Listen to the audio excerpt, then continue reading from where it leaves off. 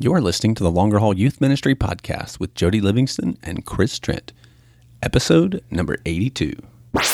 Welcome to the Longer Haul Youth Ministry Podcast, helping you survive and thrive in youth ministry. And now, your hosts, Jody Livingston and Chris Trent. Well, hey, everybody. Welcome to the show today. Thanks for tuning in and listening wherever you are and wherever this finds you. Thanks for making this podcast today a part of your day. If it's your first time checking out the show, welcome. We are glad you're here. And if you're coming on back, well, welcome on back. If you have not already, make sure you subscribe to the show so that you can get the episodes as they come out each and every week. So wherever that is, iTunes, podcast player, make sure you subscribe to that. You can find us on social media pretty much wherever at Chris Trent, at Jody Livingston, or of course over on the Facebook at The Longer Haul, and even in the super secret podcast group. And so if you have not already joined that, you should head over and do that. Great interview today. Chris jumps on with Dan Navarro to talk about the new youth pastor compensation survey that's just been released. Man, you're going to want to take a lot of notes for sure. Also, make sure you stick around to the very end where Dan gives you some great free resources as well as a really cool webinar that's coming up for you that we know you'll find really, really helpful. So make sure that you don't bug out early on that. Good interview today. Also, we just want to take a moment to thank our sponsors, YM360. So head over to ym360.com, check out all the stuff they have there. Whatever it is that you're looking for and needing, they've got it, whether it's small group curriculum, camp resources, mission trip resources, just tons and tons and tons of good stuff over there. Good people. We love them and are grateful for their support of the show. So if you like the show, especially, make sure you tell them thanks for supporting it. Also, make sure you use the promo code LONGERHAUL, and you will save yourself 20% as you head over there. Also, special thanks to the Student Ministry Network, the folks down at the Georgia Baptist Mission Board who have come along to help support us as well. We're grateful for them. So head over to studentministrynetwork.com and check out all the links and resources today that are mentioned, and there are quite a few, will be at thelongerhaul.com/episode 082. That's thelongerhaul.com/episode 082. So that'll do it for now. We'll head into the interview. Here is Chris interviewing Dan Navarro.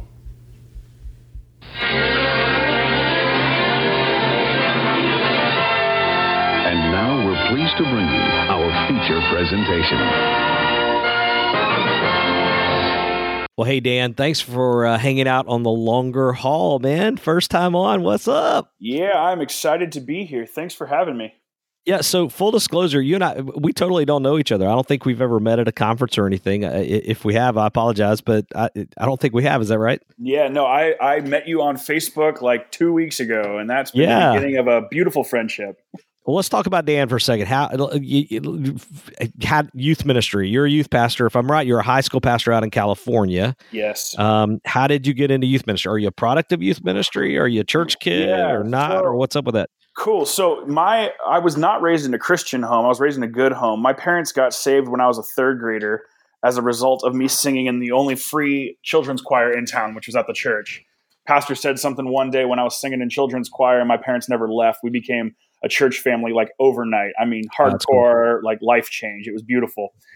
It's affected my whole family tree, which is pretty great. And so, but I actually didn't have any interest in going into like vocational ministry all through junior high and high school as I, was a youth group rat. I loved youth group. I went to a couple different churches at one time. My brother is a little bit younger than me. He's also a pastor, and he felt a call to ministry as an eighth grader. And I was like, go get him, Tiger. I'm not going to do that. And so in high You're school, fighting that all the way. I know. Yeah, it was cool. I volunteered with the youth group a little bit, played some worship music, and it's kind of a student leader. But like, I was going to go make money as an architect. That was my plan. I was doing some 3-dimensional rendering stuff back when Toy Story came out, and cool. yeah, it was really cool. And so I worked at an architecture firm all through high school, actually, and was kind of content to go do that. And my freshman year of college, God got a hold of me and said, not so much. And so I ended up dropping my architecture classes in college without telling my parents, which I don't recommend doing to all you folks in college out there. Yep. But my parents were super cool with it. And within a couple months, I had applied and gotten an internship at my home church, Community Presbyterian Church in Danville, California, out in the Bay Area. And started interning and going to school full time, and just fell in love with the whole thing. Just to make sure I heard that right, you were Dan living in Danville. Is that what I know? Heard? Come on, pile it on. Yeah. I am. You probably have never heard that before, right? No, I am Dan from Danville. No longer though. I've been out of Danville now for 12 years or something like that. Go. So yeah. And so I got into youth ministry as an intern, and I really saw youth ministry as a stepping stone. I felt like early in the game, the call of God on me was to pastor a church one day. Yeah. And so I set myself in motion to get a degree from a state school university and save some money and live at home, and I actually lived in church housing too. And then was going to go to seminary, or I did go to seminary. I went to Fuller Theological Seminary. I got an MDiv from there. And my goal was to be out of youth ministry by the time I was 30 and doing some adult ministry stuff. And the best laid plans of mice and men often go astray. And so I, at age 29, my wife and I knew something had to give with where we were at up in Modesto, California. And so I applied for and got a high school pastor position just down the road in Turlock. And at age 29, I decided that I was not going to be done with youth ministry, or I guess a better way of saying it is God was not done with me. And man, it has been a wild ride. I've been at Monte Vista Chapel in Turlock now for a little over 4 years. And that's great. Yeah. And what's cool is, I'm a high school pastor primarily. That was what I was hired for, but I also get to function on our lead teaching team. So I'm in the rotation once a month for teaching in our adult services. And I also kind of function in some executive roles, kind of overseeing some logistics and things like that. So it's really a unique setup where I'm not a stereotypical youth pastor who just hangs out in the basement with kids and drinks Mountain Dew all day. I actually get to do a whole bunch of other pastorally things in the whole process of the whole deal. But I love youth ministry. I bleed summer camp. Like you can't find somebody who loves summer camp more than me. And it's been really a fun season of doing high school ministry and a bunch of other stuff too. So yeah, I think that's great as you get older. If you when we talk about longevity here on the the long haul a whole lot, and obviously it is nice as you get older if you have other giftings or other desires. It really is awesome when you're able to flesh those out in some ways. Like, so it's cool to get to, to hear somebody say, hey, like I still love youth ministry. I want to keep doing youth ministry. I want to keep doing summer camp, but I also recognize that I have to have a gifting in teaching and I want to teach, so the fact that your church is giving you that outlet, including leadership, giving you some abilities to do some of the leadership type thinking, vision type thinking, and even managing some as well. So that's really cool. Yeah, it's pretty unique. We have 12 pastors on staff at our church, which I know is a high number given the data that I collected. A vast majority of youth pastors are the second pastor at their church, and so they end up functioning as everything when senior pastor's gone or things like that. It's really cool. Our boss says, man, I keep your job description on a whiteboard. It changes as the Lord leads, and so if you feel tugged in a certain direction or man, you feel like God is inviting you into something new, we want to see you try and pursue that and see where that goes and keep that kind of open-handed. And so it's been really a beautiful picture of the kingdom. I think that it doesn't matter really what my title is. I get to care for widows and, do funerals and serve communion and baptize kids and do a church leadership class. Like I can do it all. So it's kind of a cool situation. Yeah, that's great, man. That's good stuff. And I think what's beautiful about that also is that really does help youth pastors to indicate that there's more to you than just hanging out with kids, even though we know that it's more than that. We know that youth pastors do more than just hang out and drink Mountain Dew and stuff. We know that there's more to that. And I know you didn't mean that like literally, like, you know, that there's a whole nother layer to that, the relationship stuff and the pointing, all that, the weight of that. But that said, it is nice to be able to open, you know, spread your wings a little bit and do some of the things because it does bring value to what you're doing. I think that'll help you experience longevity for sure. Right. No doubt. Yeah, absolutely. Absolutely. And it lets my heart come alive in some other areas when maybe youth ministry, you know, I'm in my fifth school year now at this church. So we got a pretty good rhythm and, you know, I'm not you're finding that's when it starts to get really sweet too. Oh, you've been somewhere like 4 or 5 years. It's a blast. And I'll tell you what, like in my role specifically, I get to be on the main platform a lot, man. Recruiting staff is a blast when everybody knows your name already. I mean, it's really great. So that's anyway, good stuff. Yeah, that's me. That's great, man. Well, Dan, somewhere along the line, you got an itch to dig in a little bit, do some research related to youth pastors' compensation. So something happened in you. And I think I've seen that thing a couple times. So somewhere along the lines, it wasn't just this first year. I think I saw it last year, maybe even the year before. But tell us kind of what stirred in you that caused you to do a little research there, and then we can jump into this year's specifically. Cool. Yeah, it's kind of been a combination of things. So the first thing I think that helped me pay attention to this was my dad was in management in hospitals for a long time, and so he did a lot of hiring, firing, annual reviews, promotions, things like that. And so he was always in my ear saying, you know, son, places don't pass out raises. That's not how you usually get one. You got to ask. And so that, I think, tuned my antenna up a little bit to compensation and why some people may not pay attention to compensation. And then, you know, applying that principle to ministry and understanding, like, you know, every dollar that goes into my paycheck's a dollar that's not going somewhere else that the kingdom may need. And so there's this kind of martyrdom that can happen and things like that. But really what it came down to was I'm 32. My situation was changing rapidly. My wife and I got married. We moved to a more expensive city to live in Turlock, where our church is. And at the same time found out we got pregnant, our second pregnancy, and it happened to be twins. And so now I had 2 babies coming to already go with one boy that I had. And so all of a sudden it's like, holy smokes, I'm like 28, 29, 30, and I'm growing up quick. And I realized, man, my compensation, it makes it hard to be a family of 5, living in a pretty, you know, pricey part of the world, and just like had to buy a minivan, like real life stuff. And so what I did was I said, you know what, can I figure out, am I being compensated fairly with some concrete numbers? And if I can find some numbers that say, hey, I really deserve a raise, I'd like to take those to my boss. And so this started out like 2.5 years ago. And I put a simple Google form up in a couple Facebook groups of youth pastors. And I was hoping for like 50 responses. And within the first 24 hours, I was over 500 responses. What? Wow. You're on to something. Yeah.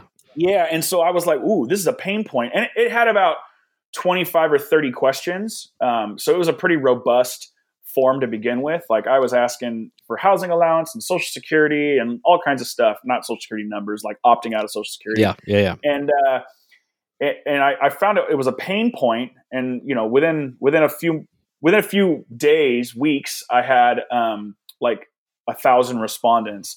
And so what I did was I had a youth ministry contact. My wife used to work for Youth Specialties as a church relations director, and she had me connected with Adam McLean, who's now at the Youth Cartel. And so I sent him a message, and man, he just loved what I was doing and what it was about. And so he offered to publish it on their website, because I'm a nobody, you know, I'm a nobody trying to tell everybody about a somebody. And so I really was a nobody. And so Adam was gracious enough to edit and publish the first survey results and send it to his email list and things like that. And man, it just took off. And so we did it again.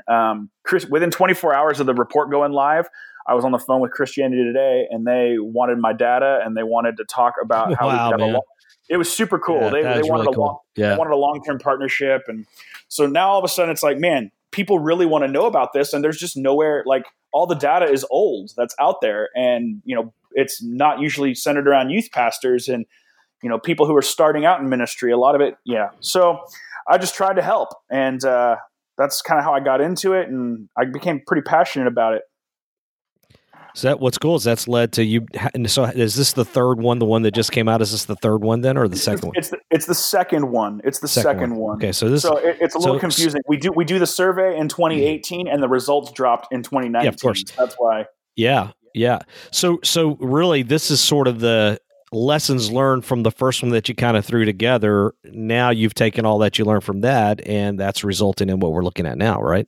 Yeah, it really what it amounted to was I went from about 30 questions to 50 questions, added in some stuff on location, geography, zip code, state, and then more information on gender and race and things like that. So it got more specific on the type of person and the profile of the person.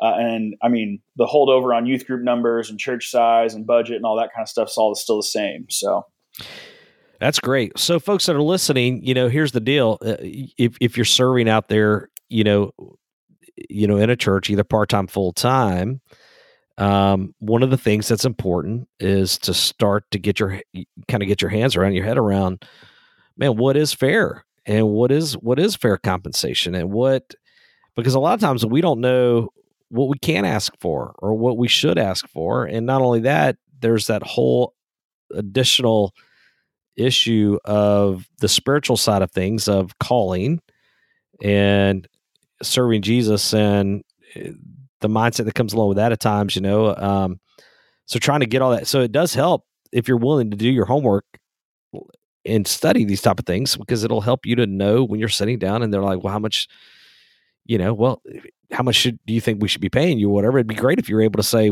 with intelligence and with having actually learned this stuff. Well, I've done a little research on that, and youth pastors typically at my stage of life are getting paid this, and that's kind of fair market value right now. Yeah, and that's actually the phrase that I've really put all my eggs in the basket of. What does the market indicate that I'm worth? And I'm sure we'll talk about that when we jump into the survey. But sure. But man, some guys just aren't. They're not a part of a youth pastor network, or they grew up at a church and we'll start you at a few $100 a month, and they just kind of grew from there. Like, a lot of guys aren't in the marketplace to actually know what's being offered and what's being not offered out there for somebody with their area of expertise and education and tenure. That's great. So, yeah. Well, so there's way more to the report than you and I probably have time to really dig into. So I've got a few things after having looked at it a couple of times that I want to touch base with you about, get you to dig in a little bit. But I want to encourage everybody. Of course, we'll add this to the show notes page, but I want to encourage everybody to go out and take a look at the report, download the report, and we'll add that here. And I'll give you a chance at the end to really point people in that direction on how they can do that. Before I dig into some specifics, would you just kind of give me an overview of what you learned? Just kind of a quick. Yeah. So in year one, we had 1,300 respondents. Basically, year two, we had over 2,000 respondents, 1,500 of which were considered full time. And so, obviously, it's not getting smaller; it's growing. It's people are really in need of the data, is what I've found in terms of conversation online. And I think one of my biggest takeaways from the whole deal, I think there was two real pain points that popped up. Well, maybe three. Okay, I'll say three.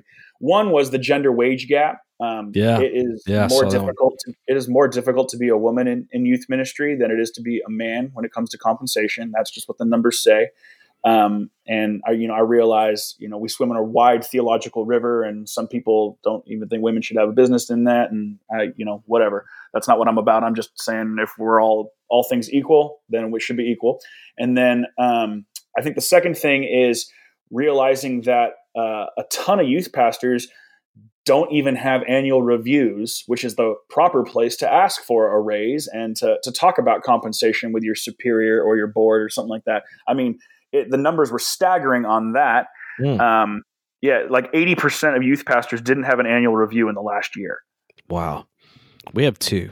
I'm sorry. Yeah. No, I got it wrong. 80% did not ask for a raise. 64% did not have an annual review. Okay, I got you. Yeah. And I'm like, well, those are definitely correlated together, because if you didn't have an annual review, chances are you're not asking for a raise, because you just don't walk in your boss's office and say, "Hey, I got something to talk to you about," and drop a bomb like that on them. Yeah. So that was kind of one of the things that I realized: we're not being managed well, we're not being reviewed well, and that kind of squashes the conversation. So let's see. I said gender. I said the reviews. Oh, and then the third thing that I found, and this relates directly to longer haul, is tenure and being in one place at a long time actually does not lead to a higher compensation than somebody who's jumped around a bunch. And that's really disheartening for me. You would think that, longevity is such a valued asset among youth pastors. Nobody wants their youth pastor to be at their church 2 or 3, 4 years. They want somebody who's going to be there a decade plus. And yet the people who have tenure, who have been at their church for 10 years and haven't, had other jobs, the numbers say they're making significantly, like 10 to 15% lower than guys who get into, the 5-year bracket or gals get in the 5-year bracket and then take their 5 years of experience and go down the road to somebody who's willing to hire them at a higher rate. And that was the part that's really troubling for me. And I think it relates directly to longevity. We're actually incentivized, according to my data, to not stay in one place for very long, because my experience is worth more down the road to somebody else. And that to me is really troubling for our industry. Like, give me a reason to stay, right? Pay me what the market indicates I'm worth, and then I won't have to go look for another job to get the raise that my experience says that I'm really worth. Yeah. So that was one of the things I wanted to do a deep dive in. So let's jump in there for a minute. Let's jump into this twist on tenure. I think is the title there for that particular section. Yeah. That was troubling for me too. When I read that, I was like, dang, but it makes sense, right? Because we do see youth pastors leaving, often. And often that is tied to the fact that I can make a little more, not always, but often it is tied to the fact that I can make more money if I go over to that place or if I move to that place. And there's this constant, turnover that seems to be taking place. And I think it's fair. And your numbers are showing that one of the reasons for that could be tied to money. Right.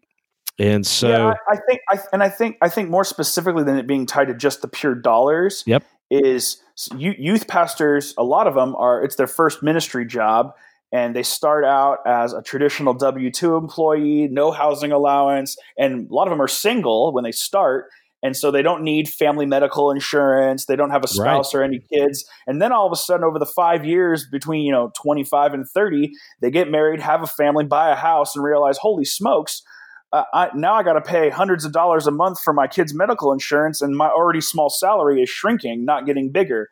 And so they go, oh man, I'm going to go look for another position where they offer family medical, or they want a married couple with kids, and so they've got a package that lets the spouse not work and things like that. And so it's kind of a little bit of a trap, like in a sense.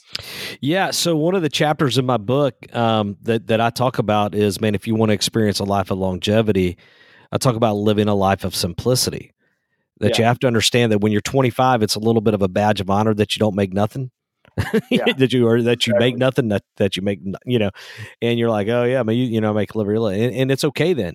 But all of a sudden when you have kids and you have family and you start wanting to take vacations, that's when it's going to be really helpful if you've made the decision to live a life of simplicity so that you are able to afford to live, because youth pastors really are never going to make a killing. However, I think you're talking about something a little different here, which is now we have to start to weigh the balance, if I'm understanding that right, of, okay, well, is it worth the strains of having to move my family a whole lot and how that's going to impact my kids over and over and over again? Is it worth giving up the incredible fruit that comes from being in a place for a long time in order to make, a little more or even a lot more money? And that creates a real challenge, I think, there. So what do you think is the answer to that? What are some, as you've processed this and you've had these conversations, what do you think a youth pastor can do to help change that a little bit in terms of not having to leave? Yeah. So I think the first piece is, full transparency. It's actually having an annual review. I think that is one of the first steps you can do in terms of, because let me back up a step from that. What happens is, oh man, I have a kid, and now all of a sudden I've got medical coverage or whatever. I'm saying, my instance, I had to buy a minivan, right? Right. Okay, I gotta buy a new car.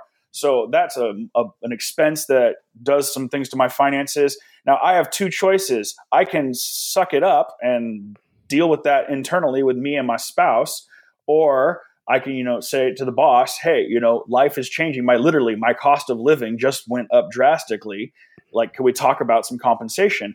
And what happens is and this isn't always the truth, but what happens a lot of the time I've found, and this is true in my story even, if I don't talk to my boss or my board about my compensation, I have a tendency to drop a drop of water of bitterness in a bucket. Mm-hmm. And because I don't feel like they're aware of the strain that my life is going under as it's changing so rapidly in my late 20s and early 30s. My household income, if you chart that and my household expenses, it's ugly, especially out here in California. And so what happens is if I don't talk about it outside of my bedroom with my spouse, I have bitterness that starts to creep in. And the more drops of bitterness you put, one more youth event, one more church event. And it's like, man, but I'm getting low compensation for all this sacrifice. And now I'm not home with my baby. Like, come on, hang on a second. The bitterness creeps in, and what happens is enough drops of water in that bucket. Eventually, the bucket gets pretty full, and what happens is a lot of guys and gals kick the bucket, and they say, "Forget it, I'm out." And everybody suffers when the kingdom loses good people doing kingdom ministry. Your students suffer, their families suffer, and I think it's that. So, if I can say, we want to avoid the bitterness bucket pretty hardcore. We want to figure out, how do I deal with the things that I would normally get bitter at? How do I surrender those? How do I have open hands about my compensation and my situation and my church's situation? And yet I'm not just living out a calling, but I'm actually living out a sustainable career. And so the first step I think that you can do to shore that up is actually make your compensation an ongoing conversation with your boss or your board. And that's the first step, is having an annual review. More than half of youth pastors don't have an annual review. That to me says there's a bunch of youth pastors out there who are struggling with their compensation and they're not talking to anybody about it. And what happens is we are human and sinful, and we get bitter about nobody's hearing me. Nobody knows what I'm dealing with. Dan, I love that for a bunch of reasons, and especially for what you're talking about specifically. But that annual review and requesting that also helps, though, in other areas of what you're doing. And it's huge and especially when it comes to, if you don't know whether or not you're being successful or not. In other words, if you don't have a moment set aside where you can have a conversation with those that supervise you, those who ultimately are making judgment calls on your success. If you don't have that moment for them to say, actually, we're struggling. We're a little worried that you're coming in late all the time, or or we're a little, or hey, you're really doing good in this. Keep that up. Or hey, I feel like you're focusing more on Wednesday nights when really we want you to focus more on Sunday mornings. And if you don't have a place to talk about those things, that's whenever all of a sudden I think their bucket of disappointment is filling up as well.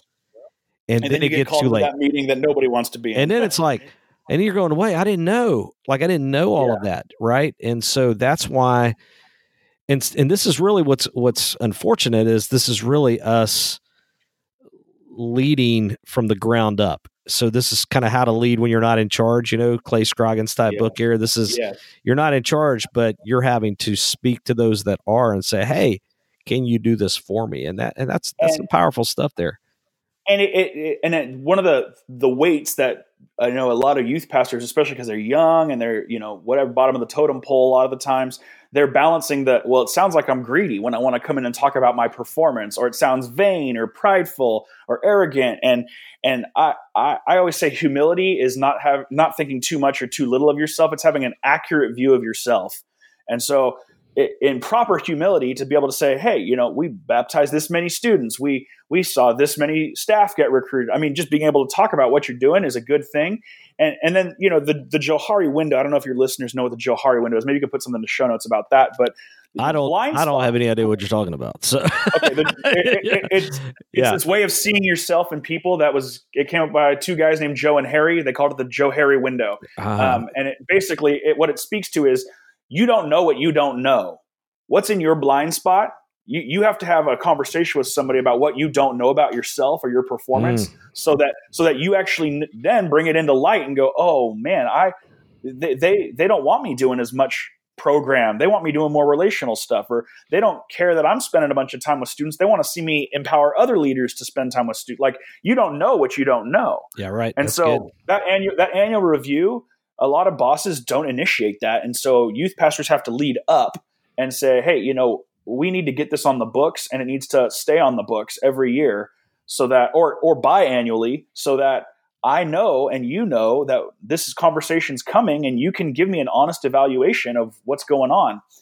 And I know a lot of youth pastors and a lot of senior pastors or bosses don't know how to do that, because we have theology degrees. We went to school to study the Bible, not to run a corporation or a business. Yeah. And we're not HR experts. And so on my website, I've got a free 7-page downloadable template that you can use for an annual review. It's a 2-part annual review, and you come with something filled out. Your boss comes with something filled out, and then you talk about that. And then you come back later and you have a game plan in place for how you're going to develop and grow. And like, I've used that the last 5 years with my boss. Actually, he's used it with me. I borrowed it from him and adapted it for youth ministry. And I mean, there's a spot in there to talk about compensation and responsibility and hours and job pressure and relationships with coworkers. I mean, it's everything on there, so that everything is brought into the light, and your boss has a chance to bring it into the light, and you have a chance to bring it into the light, and it's a safe place. So we're all about also, Dan, not getting people fired.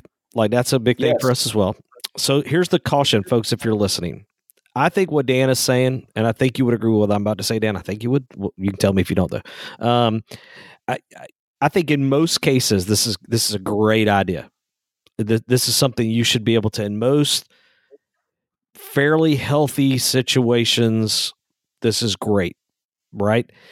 But I would just say, if you're out there listening, though, and you know that your pastor is in a really bad place right now, or things are just unhealthy, very volatile, and that he would look at you like you're just a knucklehead or like have lost your mind if you come in with obviously pray about this, think through this, approach this in the right setting, not in an aggressive, you owe this to me kind of way, but in a way of true humility, just kind of saying, hey, I would love to just implement something like that. And I think in most cases it worked, but I would just say, as a caution, pay attention to your environment and make sure that you don't, if things are in a bad place, don't make them worse. So just try to be smart, seek out some counsel, maybe specifically about whether or not it might be a good idea for your situation. So, and that's really where I would say, sometimes it depends on your church polity, but I mean, doing this alongside an elder or a deacon or somebody in leadership who's not your boss, like having the conversation start there. If things with boss aren't going well, like there's other avenues for this. But what happens a lot of the time too is if your boss isn't doing real healthy, all of a sudden, they say poop rolls downhill. Like, that unhealth is going to have a chance of really affecting you, and then the bucket of resentment can get a little bit full a little bit quicker. Yeah, so sure, man. Yeah. Something to be real careful about. Man, that's good. That's really good stuff there, Dan. Thanks for that. That's awesome. A couple other things in the report that jumped out to me here. Fire away.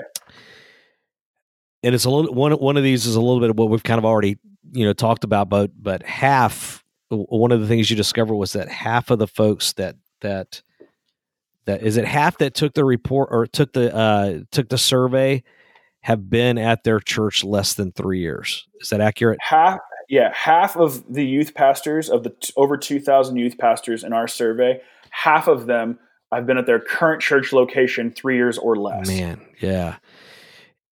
And we think that should. Are you and I on the same page? We think that number should not be that. We think that should be higher.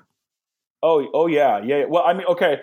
I think it should be higher, but one of the problems is staying in the same place. Your salary, the numbers say your salary is lower. So, I think one number needs to change first, and then the other number will, I think there's a correlation there. But yeah, we want youth pastors to stay in the same place. You want to see your 6th or 7th or 8th graders graduate high school, go through college, come back as adults and serve with your youth ministry. Like, that's a huge kingdom win, but it takes a decade to do that. Yeah. Yeah.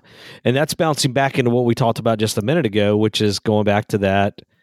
How do you continue? So you talked about the annual survey, but in that, one way to help shift that a little bit is to continue to try to figure out ways to not let staying in the same place for so long impact that salary in a negative way, but increasing that compensation. Yeah. And honestly, like, what I've found is, and this is my own experience talking, I ask for a raise every year, and I don't get a raise every year. I get a raise when there's money to give a raise, because I'm asking for a raise. But what it does is it takes the conversation and puts it on the stove, even if it's on the back burner. And then all of a sudden, I mean, you don't know, your church could get a bequest, all kinds of things. And all of a sudden you're like, there's money in the budget. And Dan, the youth pastor, was asking about, maybe an extra $200 a month or $300 a month. And like, that's not a ton of money. Like, it just needs to be consistent money. And, so all of a sudden you're like, oh yeah, let's give them a bump. Even if it's 1 or 2%, if you get a 2% raise every year, like say you make $40,000, you get a 2% raise, right? That's $800 a year. You can't go to Disneyland for $800, right? Right. Yeah. But if you get 2% every year for 5 years, you just netted another $4,000. You got a 10% raise over a 5-year period. Now, that's not bad for a cost of living raise. No, it's not taking into account any merit at all. That's great, guys. I know plenty of people out there that would kill to have a 10% raise over a 5-year period. And so you're just setting the bar a little bit higher, a little bit higher, a little bit higher. Those big 20% raises, those don't come along very often, where your boss walks in and says, you did a great job this year. We're going to add a 0 to your salary. Like that. That doesn't happen to me. I'm blessed. I'm thankful to be where I am, and they're great. What's sad is the way those raises happen, and this is also true of my story, is you have to leave to go get the big 10 and 15, 20% raises. Yeah. Because so creating a culture, though, to where, so what we're fighting against then is creating some type of culture where then, because you do want to stay at a long place. So communicating, I would love to stay here. I don't want to leave. I want to create some type of system to where I can get those raises, and I can continue to grow in that. Because what's going to happen is, and I think I read this in your report, is if you leave, they're going to end up having to pay somebody what you're making, if not more, in order to replace you. Because if they want to replace you with your experience, right? Well, the market indicates that that's 10% higher than what they're paying you. Yeah. So they're stuck. But Dan, to be fair though, now here's where I do think it's important that as ministry people, we sometimes remember, like this, for lack of a better way to say it, like the secular world or whatever, the normal work world outside of ministry. But that is consistent in as well, though, for people that are working in secular companies also, correct? Mm-hmm. Like, so this stat, what you call the twist on tenure, is fairly common in corporate world as well. Yeah, for sure. And without if they don't ask for it, or if they don't try to do something to continue it, to make it grow. Yeah, because there's not a boss in the world that's trying to take in a for-profit business. They're trying to put that money in their own pocket. So, that's how business works. It's capitalism. So in a nonprofit, it's a little bit different because, you don't go down the street to your competing company. My partner worked for Apple, and what happens is people just get hired away. They come back 6 months later and they would have the raises that they need. I know several people who do that in the real world, the secular world. Yeah. And it's sick. It's sad. But that's a business. They're not worried about relationships nearly as much as we are. That's traumatic for our industry. Yeah, we got to do better. We got to find the right balance. And if there's a way as youth pastors that we can cast that vision to stay somewhere for a really long time, but yet be fairly compensated and help them to understand that, that's where what I love, why I love what you're doing is this gives us actual data, makes us experts in what we're doing, and allows us to communicate effectively, in a way that could hopefully help us achieve some of these things. So that's really good. it emboldens us also to know that our ask holds some power. When we ask for a raise, we're asking for it not arbitrarily. And then the other piece is, if you don't feel like you get an answer that you want, you get to honestly weigh, do I think I could go somewhere else and have more longevity because of a healthier compensation situation? And it's not all wrapped up in dollars and cents, but it's a slice of that pie that we have to weigh, especially as families grow and things like that. I mean, student loans kick in, all that kind of stuff. Yeah, it matters big time. Well, hey, how about this question then? Maybe a little bit of change here in Sure. topic here. Honest question: is it an oversimplification?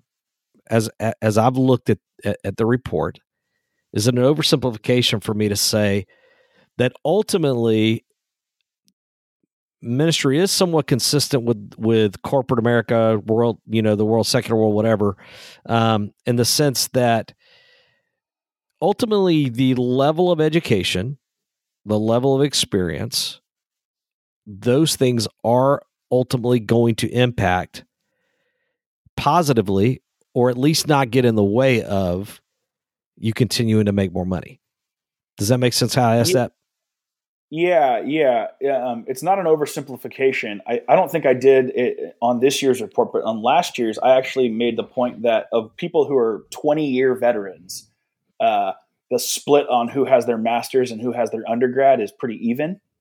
So it's not necessary that you go to seminary if you want to be a long-term youth pastor per se, but almost all of the 20-year veterans, it was like 95% plus, all had a degree. Right. So like education is definitely tied to longevity for sure, because I mean, the reality is churches that want to pay top dollar for somebody want them to be as qualified as they can be. I mean, that's the way it works in the real world, or it's the way it works in the church world. Yeah. And one thing I've learned over the years too is, and so as I have opportunities to mentor, younger, right out of college age, folks, I'm like, man, go to school while you can, like, get your college degree.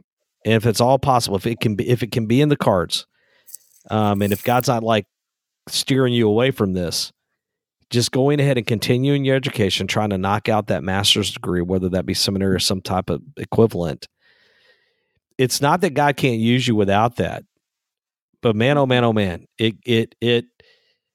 it's important because it at least eliminates that as a potential roadblock later on down the road. When you're 25, 30, it may not matter. But when you're 45 and you're wanting to continue, I can tell you as a 48-year-old, having that seminary degree for me matters because it opens doors, and it also doesn't shut doors. That's the way I would say it as well. Because there are some churches, where I serve, Johnson Ferry is a great example of that. We have a 3-tier sort of system where we have ministerial level, like a program associate level, and then we have support staff level. College degrees are required for all of those levels. But from a ministerial standpoint, seminary or an equivalent is a prerequisite, period. And there's nobody on staff that is, and it doesn't matter experience even, and now that can be debated whether or not that's good or bad, but it's the culture that I live in, and it's the church I live in. And I know lots of churches that function in. Now, it may be kind of a Baptist-y kind of thing. I don't know. Maybe that's a Baptist world kind of thing there. Maybe that's not true in some of the other settings, but for us, I'm telling you, man, it's a big deal. I think one of the things that some people go through this process, especially like college age young, 18 to 22 type folks who are looking at ministry, they're like, okay, I'm going to get my degree. I'm going to go to seminary. Then I'm going to start ministry. And graduating at 24, 5, 6, whatever, with a seminary degree, but not having any experience under your belt is a recipe for a little bit of a disaster. That's equally detrimental. I agree. Yes, it is. Nobody wants to hire somebody who learned how to serve the church in a classroom only. Right. It's a boots on the ground type of relational ministry. And so I really recommend that. Yeah. Get that degree, and please work part-time, work part-time and work your way up, or do an internship or whatever you got to do. And then the other piece of this is a lot of churches and even denominational bodies will give you money for school. Right. Yeah. They will pay for your books. They will pay for all kinds of stuff. And because here's why, and this is why it's different than salary. For one, salary comes out of the general fund every single week or every single 2 weeks or whatever it is, every month. And so that has to be given off of giving to pay for your salary. But to pay for school 4 times a year for a few years or whatever, that's going to come out of a designated fund a lot of the time. And that money's been sitting in the bank. Somebody died or whatever, and they left the church some money and it was earmarked for education. This happens all over the places and people don't even know. They don't even know it's an option. And so asking your boss or your board, hey, can the church pay for this many units? This is how much dollars it's going to cost. Can they do that over a 2-year period or a 4-year period? Because it's not a long-term commitment, it's a short-term commitment. And that's a great investment in you. And it's like free money for you, because then you don't have to take out a loan. I mean, it's that I got over $50,000 in support for my seminary education. I mean, my degree from Fuller is like $65,000. Yeah.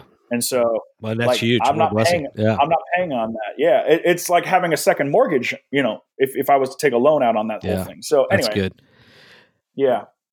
Dan, would you agree that one of the keys to all of this, then is, man, as folks are hearing these things and we're going in and asking for, hoping for, trying to create systems that will lead to better compensation, that if that's true, one thing we need to make sure though is that we're good, like that we're working hard, we're striving to be excellent, and we're doing our job. Do you think that's a huge part of it? Yeah, well, my answer to that question is yes. We should work like we're working for the Lord, because we are working for the Lord and everything that we say and do. But I also would say, do not shy away from an evaluative conversation if you feel like you're not doing a good job, because you don't want to just come and talk about performance and money when things are going well, because that looks really vain, right? Oh, I'm doing great, you should pay me more. That's not the conversation we're trying to have. We want it to be a conversation, and you want your boss to be able to say, hey, your performance this year was not what we needed it to be. Here's how you can improve, and then develop, like grow. That's the whole point of the coaching. It's a coaching conversation. It's not just asking, can I get more money? I mean, you really want evaluation. And so don't shy away from it when you know you haven't done your best. Like that's the year my wife had a hard pregnancy, we had twins. It was like, I was out of the office. I worked 25 hours a week for like 4 months. I mean, it was a year where I did not do my best ministry. I was less than present. Okay. I got through that season. I buckled back down. We're human. Like people know that you can't always give 40, 50, 60 hours a week. Yeah. I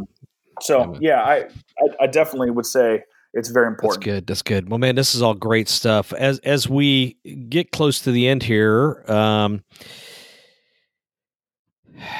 when you think of how to wrap this thing up, just some overall things you would want to say to folks. And in a few minutes, I want to give you an opportunity to kind of point everybody to all these resources. But when it comes to folks, if you're say there's a youth pastor out there and they've looked at this thing, how would you wrap that up? What would be the kind of big takeaway for you, or big takeaways? You could give a couple or whatever. That would you say, folks? I hope you're hearing this part of it. Yeah, I try to land every single report that I do with an encouragement to not let this be the thing that snaps you, right? Because churches don't talk about money. It's taboo to talk about money. And so all of a sudden we have a conversation about compensation, and like, man, people can walk out of that conversation. Like you could hear what I'm saying right now and be angry at the way you're being treated at your church, whether you think it's fair or not, or man, I've been there 5 years and I've never had a review. Like I've heard all of that. We have a spot in our survey for comments, and like people wrote paragraphs about how painful their situation is. I mean, it's unbelievable, the hurt that's out there. And so I don't want this conversation to be something that breaks you. I want it to be, I want it to be like you just got handed the ace of spades and you're playing cards. Like I want you to feel empowered, but also stay humble. I want you to feel like this is supposed to encourage you towards, man, there is a path towards me making my calling a career and having it be sustainable and not killing my future or my family or my life. Like there is a path through that, but it takes attention. It takes care. It takes right understanding of the landscape of compensation. And so I just want it to be an encouragement, not a discouragement. And I know that there's definitely pain out there. And so, man, if you're out there and you're hearing it and you're in a tough situation, man, God has you right where he wants you for the season that he has you there. And like, I'm not saying that season's coming to a close at all. The very end of my thing has what's called the Halverson benediction by Richard Halverson. You go nowhere by accident. Wherever you go, God is sending you. Wherever you are, God has put you there. God has a purpose in your being there. Christ lives in you, and he has something he wants to do through you where you are. Believe this and go in grace and love and power of Jesus. Like, I believe that benediction is powerful when we remember that God has put us where we are, no matter what the dollars say. That doesn't mean we ignore it. That's all.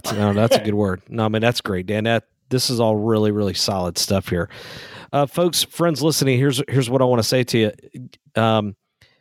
It's important for you to do your homework, and it's important to hear everything we're saying. But what Dan and I are not saying is to listen to a podcast and then walk into an office and hey, I listened to a podcast and this is what I want. Oh, please. The Longer Haul said I'm worth 27% more. We did not say this. Not what we're saying. No, we did not. Do your homework.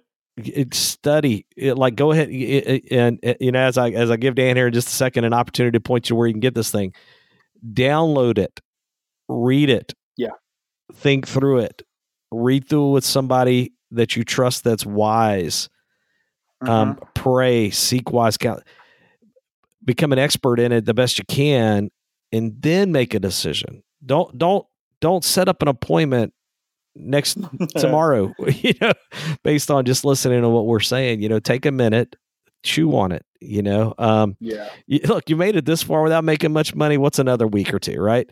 So, just take your time on this thing. Dan, how can we find you personally, and then point us to some of these powerful resources, including an opportunity coming up for like a free webinar that you're going to be doing, and including your website where you mentioned earlier, like that eval thing.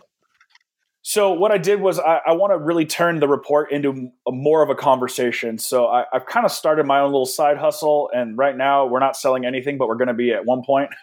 Right now it's called ypcomppros.com, YP Pros, like Youth Pastor Compensation Professionals. And you can go to ypcomppros.com. There's a button at the top where you can click for the February 11th webinar. We're going to have a webinar. It's a free webinar. And you can ask questions real time about your specific situation in there if you want. We also have a button at the top for free tools. And the free tools that we have right now that are available that you can download today, it's kind of a course thing that you download, but it's super easy to do. A housing allowance calculator. A lot of guys just put whatever they're paying on their mortgage. It's more than that you're allowed to claim. And then some stuff for opting out of Social Security and understanding the housing allowance, some forms for that. And then that annual review template that's 7 pages long that you and your boss can use. Those are free resources you can download on our website right now.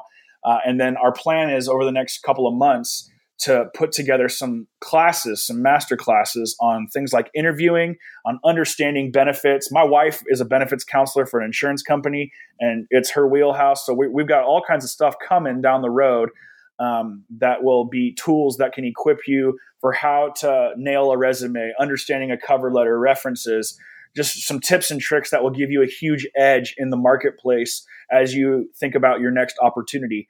And then we have a blog where we're publishing some sub-reports right now, some follow-ups to the bigger 14-page report that I put out. I mean, it's single-space 14 pages. It's a big dog, but I didn't go specific on a lot of things. So we just yesterday dropped the gender wage gap blog. I did one as well this morning that went live on annual reviews. And all of that is on the YPComp.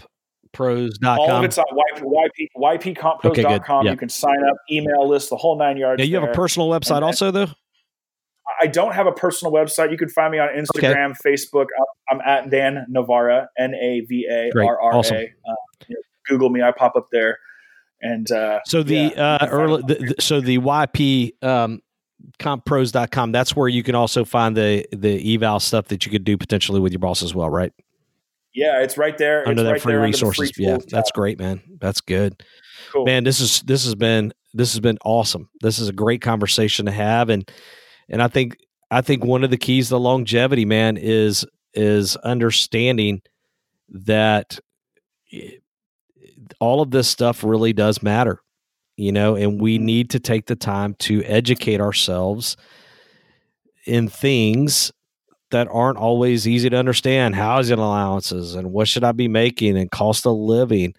It's called being a grown-up, folks. Yeah. Welcome to be. It's hard because nobody's coaching people through this. No, like there's nobody out there who's coaching youth pastors through this. And that's why we want to help. We really want to help you understand, like, I mean, when I discovered what the housing allowance was and what opting out, like when I discovered those things, like this doesn't even cost my church more money, but it puts more money in my pocket. Yeah. Like I was like, I can't wait to do that. And I didn't even know it was an option for me until I stumbled into it. And so I'm trying to help people not make the same mistakes that I did. That's good, man. I want you to laugh. Good stuff. That's great stuff. Dan, thanks a ton for, man, I'm sorry Jody wasn't on. I should have told everybody at the beginning, but Jody he lives in California now. And so he's totally, I think his in-laws are there for the first time since he moved out there, a couple months ago. And so he's trying to make a big first impression as we're recording this. Yeah. And so he wasn't able to join us. So we just decided, but I wanted to make sure we got you on because this is such a great topic right now, man. And man, thank you for doing this. Shout out to all the folks that are helping. You said Adam's helping you get this done. So those folks, man, the Youth Cartel for supporting you in this, man, that's huge as well. So encouragement to those guys. Very cool. So yeah, man. Hey, keep up the great work out there, man. If I'm ever in California, dude, will you take me to Disneyland? How close are you to Disneyland? I'm 5 hours from Disneyland. That's not going to work, man. How about a state park or something, or the water, man? You got I've never been surfing. How about that? Yeah. Can you take me surfing? Oh yeah, for sure. I'm 2 hours from the snow and I'm 2 hours from the beach. Yeah. That's California. Okay, so I'm like the only youth pastor over the age of 40 that has never been snow skiing. Also, so we need to like do both in one. That's California. That's incredible. You can snow ski. I know, right? Yeah, sure. So awesome, Dan. Well, hey, Dan, thanks a ton for hanging out, man. We appreciate you. Thanks so much for having me, guys. Man, well, there you have it. Man, great interview there with Dan. I hope you will take advantage of those resources, especially the webinar if you're listening to this when it comes out. Be sure to head over to the show notes page at thelongerhaul.com/episode 082. We got links there for you for all of those things. Be sure also to head over to ym360.com. Check those guys out. Use the promo code LONGERHAUL. Save yourself 20%. And as well as the Student Ministry Network. And so we'll be back in the next episode, Chris and I, tackling it together. We're grateful for you guys. Thanks for listening. We'll see you in the next episode. Peace out. Thanks for listening to the Longer Haul Youth Ministry Podcast at www.thelongerhaul.com.